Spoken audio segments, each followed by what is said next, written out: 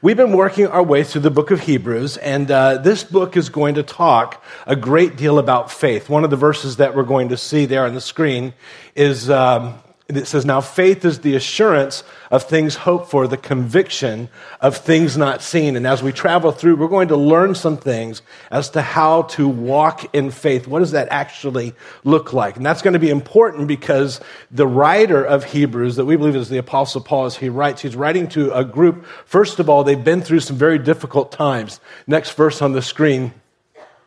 He says, "You sympathize with those in prison and joyfully accepted the confiscation of your property." They were losing their houses because they were becoming believers. "Because you knew that you yourselves had better and lasting possessions." So they were learning to walk through what we will call enduring faith, where you have to just go through it and trust in the Lord as you go through a difficult time. On the other hand, there's some who are going to walk through what we will call conquering faith. And it says, "Who by faith conquered kingdoms, performed acts of righteousness, obtained promises, and shut the mouths of lions." And so as we travel through, we're going to talk about conquering faith because God's calling some of us to step out and do some great things. And on the other hand, we're going to talk about some enduring faith because some of us are walking through some very difficult times. Now, in chapter 1, we talked about, as Paul opened this up, he talked about how God came to the earth and how he made purification for sins. That is, he paid the price for our sins. In some ways, that concept is somewhat foreign to us here in our Western civilization. But you've heard me say, when we think about salvation, that you and I are created in the image of God. Now, what that means is that there's a lot that we can learn about God by simply looking at ourselves, because we are unique in the creation and that we are created in his image. So, for instance, for those of us who have children, when we look at our children, and now just tell me if this is true, there's something about having this child that you want to invest your life in that child with wisdom. And you want your child to grow up and you want your child to do better than you did relationally. You want your child to do better than you did educationally. You want your child to do better than you did financially. You want your child to do better physically. And in every way, you want your child to do well. Is that true? Now, the reason that you feel that way is that being unique in the creation, you are created in the image of God. You get that because you're created in his image, because that's how God feels about his creatures as far as you and I as human beings. Now, dogs are wonderful, but they're not created in the image of God. So this past year at our house, we took home 2 puppies who now weigh 50 pounds each. And, the interesting thing about that is in this past year, not one time did their mama dog ever write us a letter to see how they're doing, because she doesn't care. Now, as wonderful as she is, she's not created in the image of God. So for her, it's all an instinctual thing, but you and I are different. We're created in the image of God. Now, because we're created in the image of God, there's something inside of us that requires justice. And we're unique in the creation that way. So we look on the news, and we see that somebody gets drunk and they drive 85 miles an hour through a school zone, and they wipe out a bunch of kids. And we see them go before the judge. Now, if the judge were to look at them and say, "You know what? You did it. We all saw it. It's on video. We saw it. But here's the thing. I want you to know, I love you. I forgive you. You're free to go." Would any of us be okay with that?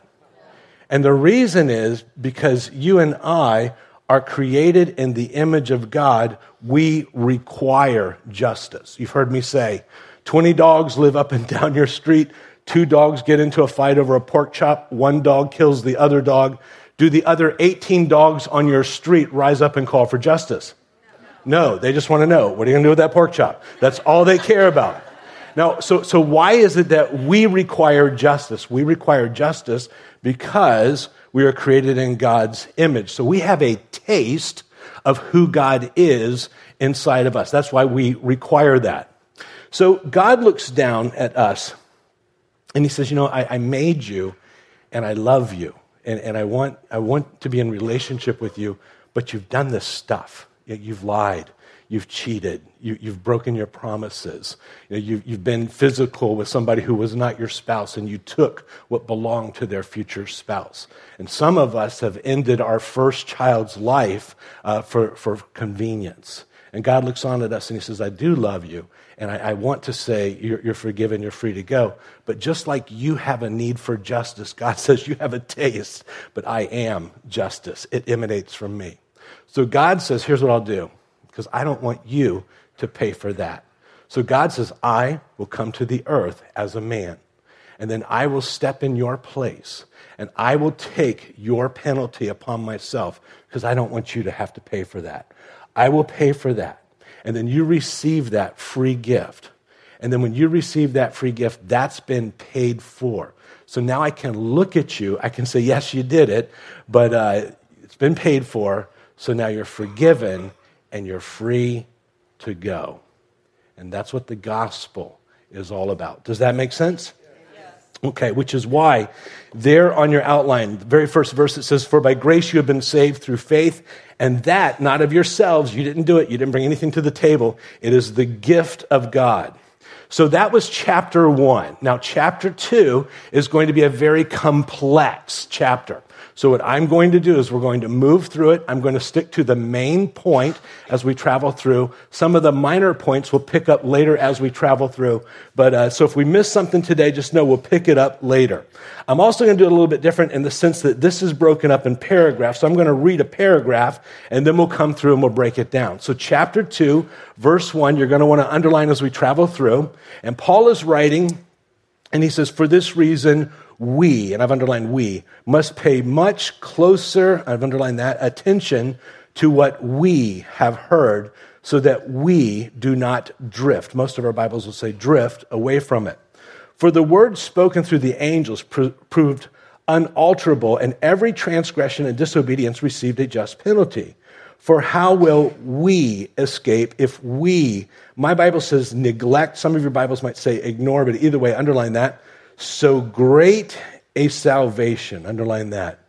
After it was first spoken through the Lord, it was confirmed by those who heard, God also testifying with them, both with signs and wonders and various miracles and by gifts of the Holy Spirit according to his own will. So in this first paragraph, as Paul begins his thought, notice Paul says, we. Whatever Paul is saying, he's applying to himself as much as he's applying to the hearers. So he's not going, you. He's saying, we need to do this. So he puts himself in that same category. We also notice that there's an admonition here that we do not drift from what we've heard. There's going to be 5 such admonitions, and they get stronger and stronger as we go through the book of Hebrews to the point where we come to chapter 12 later on, and he'll be talking to those who are openly believers, who are openly defying God's word. So we'll see that when we get there. There on your outline, I put Hebrews chapter 2, verse 1. Now with your pen in hand, he says, we must pay, and here's what I've underlined, pay more careful attention, therefore, to what we have heard, so that we do not drift away.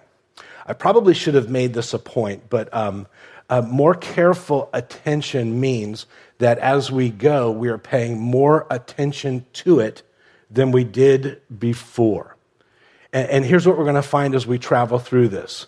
The way that we don't drift from it is by paying more and more attention to it.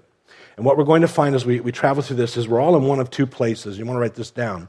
Spiritually speaking, I'm either growing or I'm drifting. I'm growing or I'm drifting. When someone says, well, I've grown as far as I want to grow, that's as far as I want, and you know, I've come to this point, what they're doing is they don't realize it, but there is no plane spiritually. You're either growing or you're drifting. And that'll be something that we'll see as we travel through this. So later in this letter, Paul is going to deal with one way these particular believers 2,000 years ago were drifting. And notice what he says there in your outline. He says, not forsaking our own assembling together, as is the habit of some, but encouraging one another, and all the more as you see the day drawing near. So 2,000 years ago, they had a problem with believers who were drifting away from going to church. It's been said that in our society today, a regular church attender is defined by somebody who attends church about once every 6 weeks. And I would suggest to you, if that's the case, we are a nation adrift. So according to what he says. That make sense? So then you notice this next line on your outline, verse 3, I put it there. He says, how shall we escape if we neglect so great salvation, so great a salvation? So here's what we need to, Paul is writing to believers. So here's what we need to know about neglecting. Write this down. Drifting is neglecting, not rejecting. There's a difference. They're not rejecting it, they're just drifting from it. And Paul will never question their salvation in this. But there's consequences when you begin to neglect this. It's sort of like if you have a car and you drive 30,000 miles and you never change the oil. It's still your car, you still own it, but you're probably going to find that the performance ain't what it used to be. As a matter of fact, it's going to break down quite a bit. And if somebody neglects that, there's consequences. Not because God's sticking it to you, it's just that when you neglect, those things just kind of naturally happen. Does that make sense? But then he says, so great a salvation, or so great salvation, depending on your translation. There is something about this salvation that is so incredible, so great, that whatever you do, you don't want to neglect this. Well, what's so great about it? Well, first of all, we saw just a few moments ago that he came to the earth and he paid the price for all of us, so that was pretty great. But then there's another reason we're going to find in verse 4 why it's such a great salvation. He says, God also testifying with them, both by signs and wonders and by various miracles and by the gifts of the Holy Spirit according to his own will. Remember I said there's going to be some things we're going to skip over, we'll pick up later on? There's a whole sermon in that one verse, but suffice it to say that when you and I begin to drift spiritually, one of the things that we notice is there's going to be a reduction in God's supernatural moving in our life. And as a church, we do believe that God empowers and gifts. We do believe that God performs miracles today. But that's all I'm going to say about that today, because that's going to be a topic for another day. Okay? And I just want you to say, okay, so I feel better. Okay, good. All right, so why is this such a great salvation? Again, we're going to stick with the main point, verse 5. We're going to read from verse 5 to verse 9. And he says, for he did not, now I want you to underline, subject to angels the world to come, concerning which we are speaking, that is eternity. But one has testified somewhere saying, what is man that you remember him, or the son of man that you are concerned about him? You have made him for a little while lower than the angels, and you have crowned him with glory and honor, and have appointed him over the works of your hands. You have put all things in subjection under his feet, for in subjecting all things to him, he left nothing that is not subject to him. Now here's what I want you to underline, this last line. But now we do not yet see all things subjected to him. We'll come back and talk about that. Verse 9. But we do see him who was made a little while lower than the angels, namely Jesus, because of the suffering of death, crowned with glory and honor, so that by the grace of God, underline, he might taste death for everyone. He might taste death for everyone. So here in verse 6, he says, but one has testified somewhere saying, what is man that you remember him? David, the psalmist there, is writing all the way back in Psalm 4, and he's marveling that God made this creation. And he's kind of put man above the creation. And you look at the creation story, God gave all that dominion of creation to man, to Adam, to Eve, and to those who would come after them. But when man sinned, man lost his dominion over the creation. When Jesus appeared, he still had dominion over the creation, which is why Jesus could say, launch your boat out, cast it on the other side, and fish are going to go into the net, because he had that dominion. You try that, probably not the same result. So he had that dominion as he came to the earth. So man lost that when he sinned. So in order for us to be saved, Jesus had to become a man, a little lower than the angels, becoming a little lower than the angels, but that's only for a little while. So you and I were created a little lower than the angels, but God has given to you and I privileges that are much greater than the angels will ever experience. For instance, I want you to notice verse 5 there in your outline. He says, for he did not, and then you want to make sure you get this, subject to angels the world to come. He did not subject to angels the world to come. There in your outline, I put it from the New King James. He says, for he has not put the world to come of which we speak in subjection to angels. So here's what he's saying. I want you to write this down. Eternity is designed for us, not angels. So in eternity, God's called us to rule and to reign with him, and then we will be, the Bible teaches, greater than the angels. So eternity is not designed for angels. They'll certainly be there. They certainly have a wonderful role, but in that time, it's not subjected to them. It's subjected to us. Well, then you come to verse 8. Verse 8 says, you have put all things in subjection under his feet. For in subjecting all things to him, he left nothing that is not subject to him. That is, Jesus is over it all. And then Paul makes this very special point to a church that's been through a great deal of persecution. And here's what he says, the last part of that verse.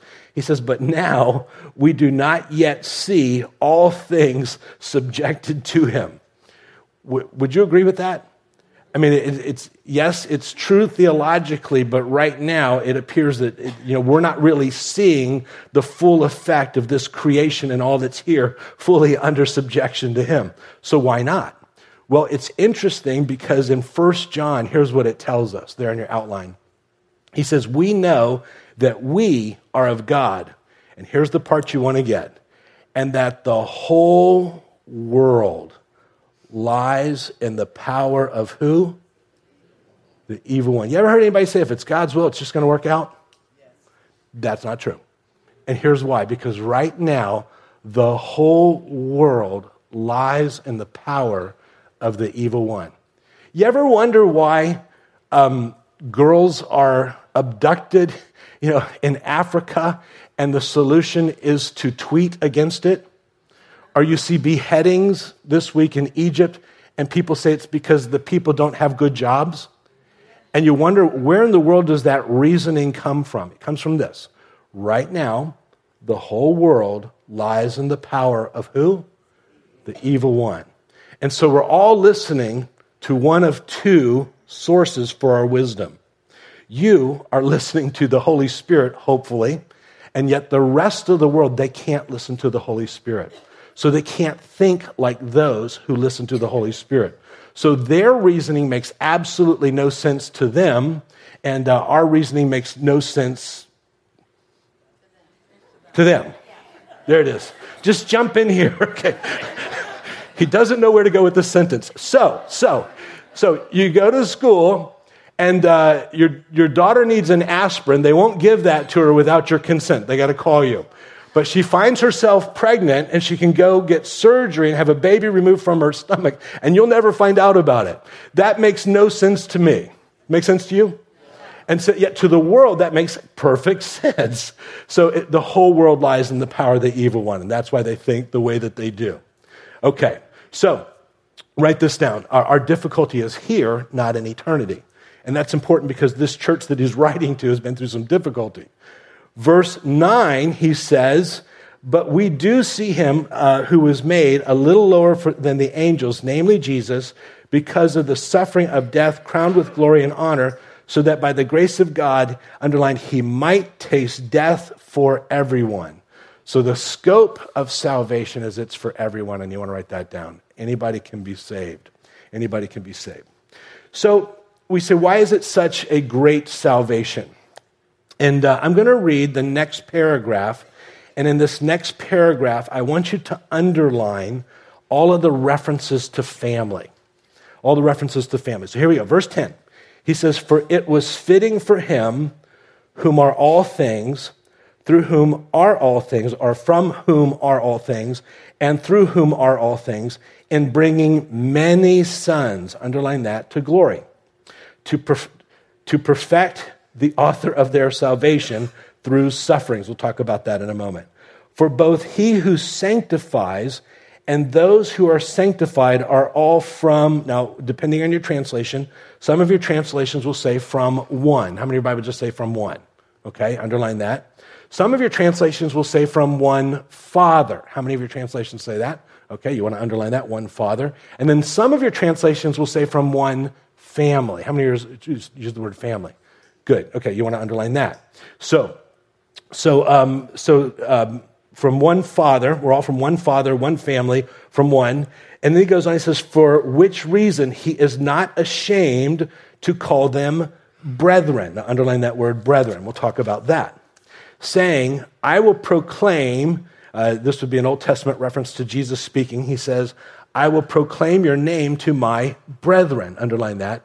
In the midst of the congregation, I will sing your praise. And again, I will put my trust in him. And again, quoting from the Old Testament, behold, I, Jesus speaking, and the children, underline that, whom God has given me. Children whom God has given me. So here in this passage, in one sense, we saw, as he relates to us, he calls us his brethren. Why does he call us his brethren? Well, because God became a man just like us. And so in one sense, he's in that relationship kind of our older brother, so we get that. And yet in another sense, we are his children, and he calls us because he's our father, and it certainly said that, and we are his children. So he's using that to kind of describe the relationship. I put verse 11 there on your outline from the NIV because it's the one that resonates the most with me. And he says, both the one who makes men holy and those who are made holy are of the same family. And if that's not your translation, you want to underline that. We're of the same family. So Jesus is not ashamed to call them brothers. So you want to underline that. So here's the point. Jesus came to make us his family. Write that down. Jesus came to make us his family. And I want to explain this, hopefully in a way that makes sense, and hopefully in a way that I don't get emotional. If I do, you just bear with me, okay? I want to show you a picture. It's 11 years old. That there is a little girl who is named Feng Jia Shu.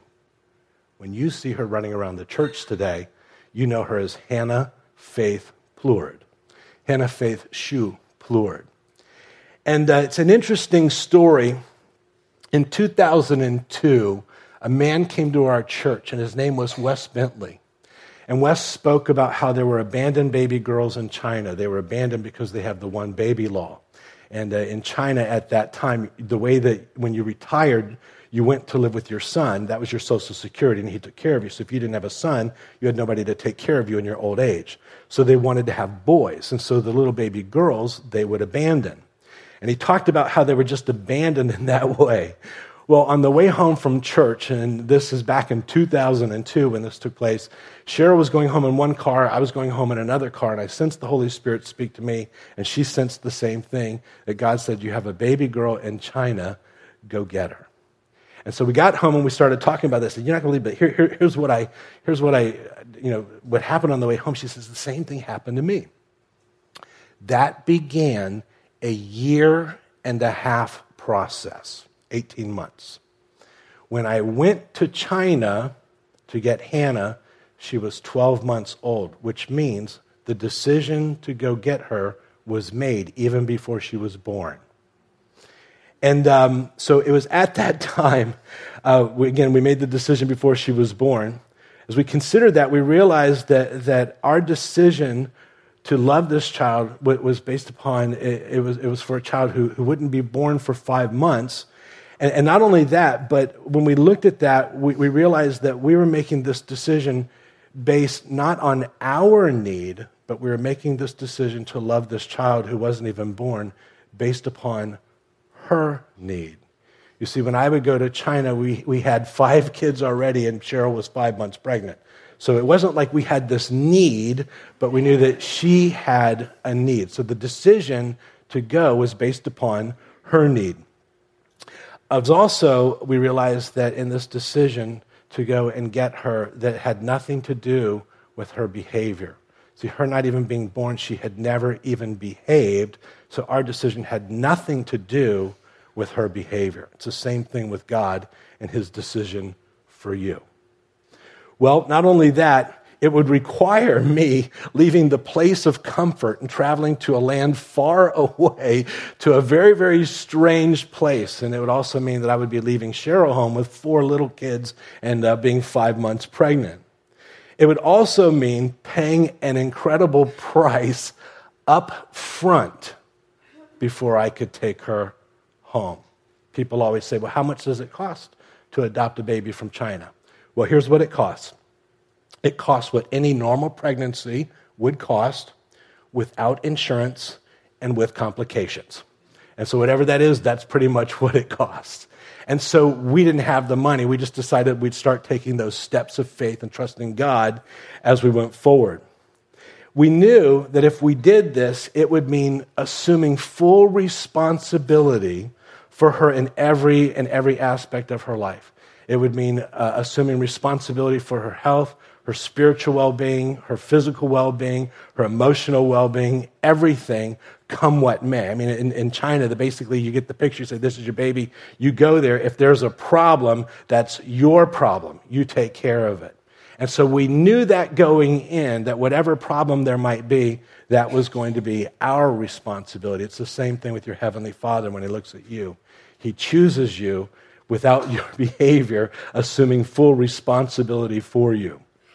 It would mean that we would have to prepare a place for her. So I went in June of 2004, but in January of 2004, we began adding on to our house so that she would have a place to come home to. Very much like what Jesus tells us. And by the way, let me just say one thing here, that in that, we never thought twice about the cost. We never thought twice about the cost. Interesting story, because Cheryl couldn't go to China because she was pregnant. When we came home, we had to go through the adoption process here again. It was a small process, we had to do that. So we had to go to this court hearing, this adoption hearing, and so we're in the courtroom, and here's Hannah. She's probably 15 months old at this point, and it was just Cheryl, me, and Hannah. We had an attorney who represented us. The judge comes in. The judge says, I don't really do adoptions, but so he turns to the attorney. She says, well, I'm counting on you to kind of lead me in what to do. And the attorney says, well, I asked them questions, and based upon the questions, you determine whether they're really ready to adopt this baby that they've already brought home from China. So it's not like we can send her back, but, we got this thing. Judge says, okay. So we're sitting there in this little tiny courtroom, and the attorney says, so you brought this baby back from China, and is it still your intention to love her, to take care of her, to be there for her, to protect her? And she went on this whole list. And if that's true, then you say yes. Well, Cheryl and I, we couldn't speak. We just started crying. We were just overcome with emotion. And the judge looked back and she said, I'm going to take that as a yes. And so that was that. Now, I want to go to that picture right there. I've always found this so interesting because you notice at the top of the picture, it says family names. Everybody see that? And it says Plourde right there. And before I went to China, there's a whole process. So everybody knew that was my little girl. Everybody knew that was my little girl. The U.S. government had decided that was my little girl, and they approved it. The Chinese government approved that this was my little girl. The adoption agency, the orphanage, everybody knew that she was my little girl. When we received this picture, everybody knew, but there was only one person who had no idea that she was my little girl. You know who that was? It's her. You see, it had never occurred to her that she had a father. Sorry. It had never occurred to her that she had a father who was coming to get her. And we were told of her situation. We were told that she would be in a room of 100 cribs and sometimes 2 and 3 babies in the same crib. And there were only 3 workers for those more than 100 babies. And so diapers didn't get changed all the time. But for Hannah, she didn't know any different how bad that was because that was just normal to her.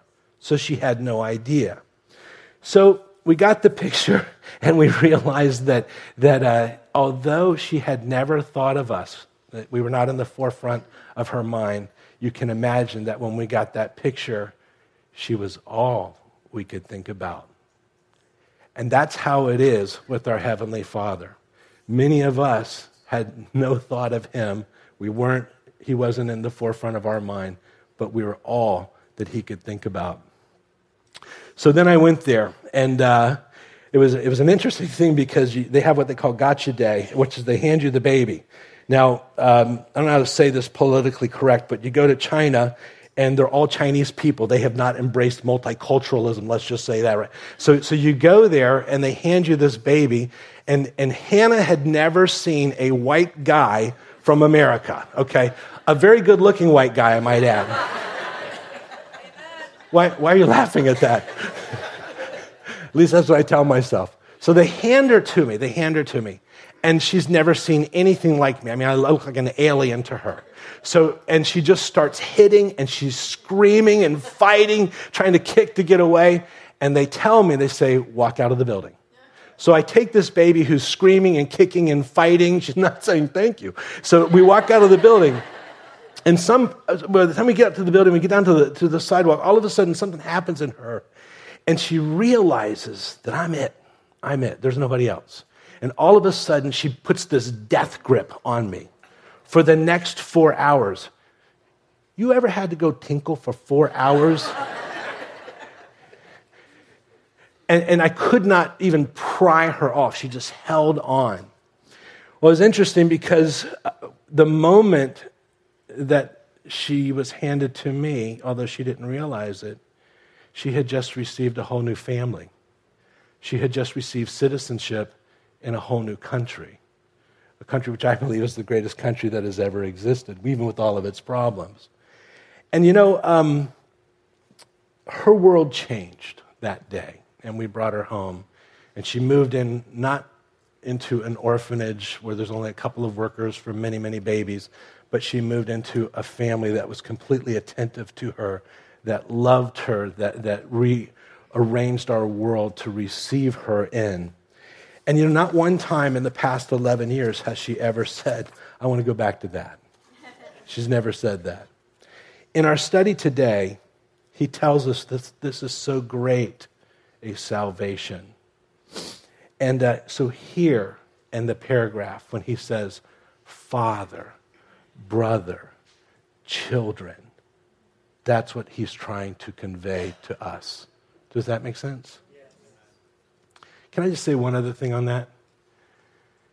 I have so enjoyed watching her grow up. First of all, in diapers, running up and down the hall, climbing, breaking, all this stuff that goes. I've just enjoyed it. I never want her to come to the place. I mean, we've talked about me going to China and all that, and it was a cost and all. But I never want to hear her say, I was so wretched and so worthless and yet, and so, and on and on and on, and yet because of his great compassion, at great cost, he moved and he came and he rescued. It's more like, well, yeah, I did that, but that I don't want her to live there. You ever been to a church where it's all about you were so wretched and disgusting and deep in your sin and well, yeah.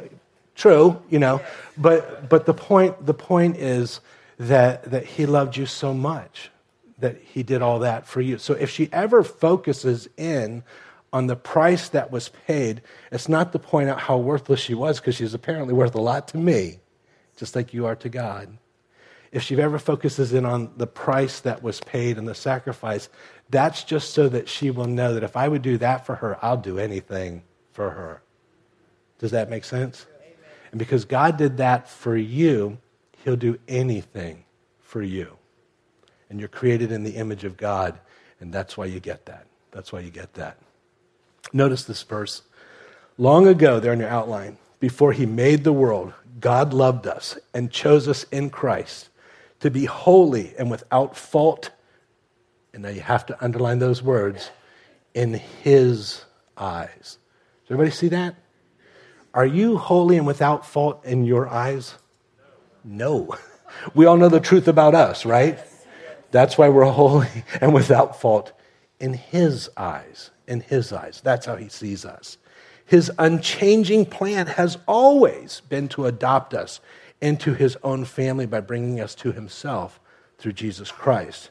And this gave him what? Underline that. Great pleasure. You think I wouldn't do that 1,000 times over for my little girl? Gave me great pleasure over and over. And that's how God feels about you. Make sense? Yes. Verses 14 through 16, I'm not going to read. Go ahead and just fill in the blank. As family, Jesus disarmed Satan in my life. We'll talk about that later. I'm going to skip down to verses 17 and 18 so we don't run over. But here's what it says in verses 17 and 18. It says, therefore, he had to be made like his brethren. Jesus had to become a man in all things so that he might become a merciful and faithful high priest in things pertaining to God, to make propitiation for the sins of the people. For since he himself was, underline, tempted, in that which he suffered, underline the word suffered, he is able to come to the aid. Some of your translations are older. They will say succor, and we'll talk about that in a moment. So Jesus came to the earth. He had to become a man. There in your outline, God or Jesus became a man so he could understand what I'm going through. Write that down. In verse 17, it says he had to be like his brethren, that's you and I, in all things. And then in verse 18, it says he suffered and he was tempted. He suffered and he was tempted. So Jesus had to understand what it was like to be us. So he had to know what it was like to be born as a helpless baby who couldn't change his own diaper. He had to understand what it was like to go through a time of hunger, time of thirst. He had to understand all of that.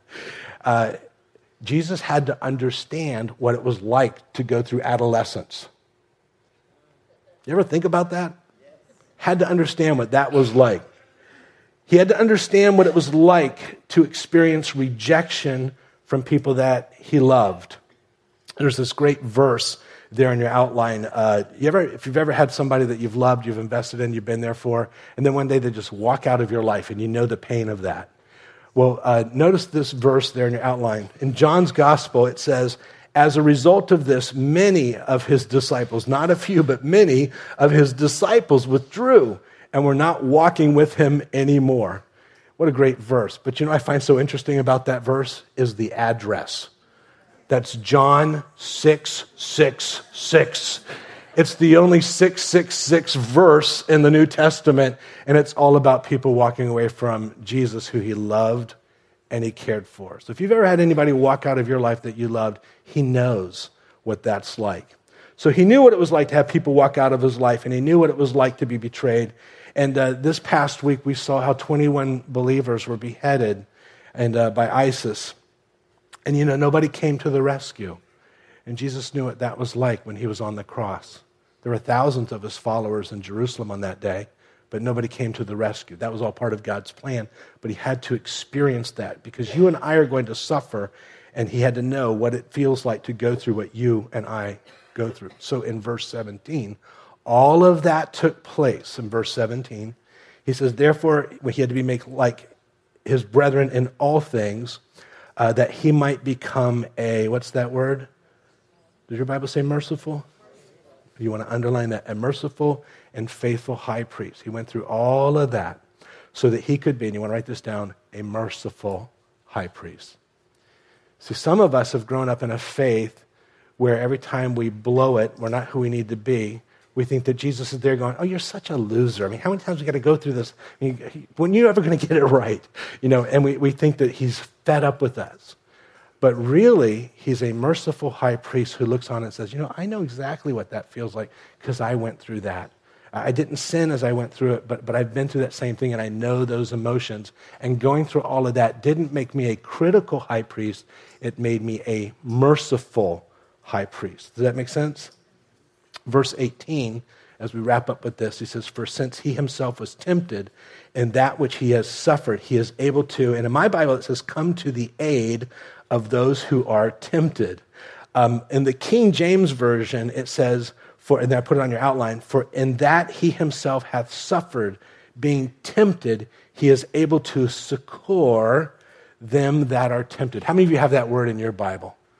Good. From Wiersbe's commentary, the word succor literally means to run to the cry of a child. Everybody see that? If you go to the Theological Dictionary of the New Testament, it means to run on a call to help, to hasten to the help of the oppressed. So if you're like me and I've got all these kids at home, there's always somebody screaming in pain down the hall. So somebody will, you hear, somebody will be over here, don't you think you need to go check on that? I'm like, it's just a flesh wound. I didn't worry about it.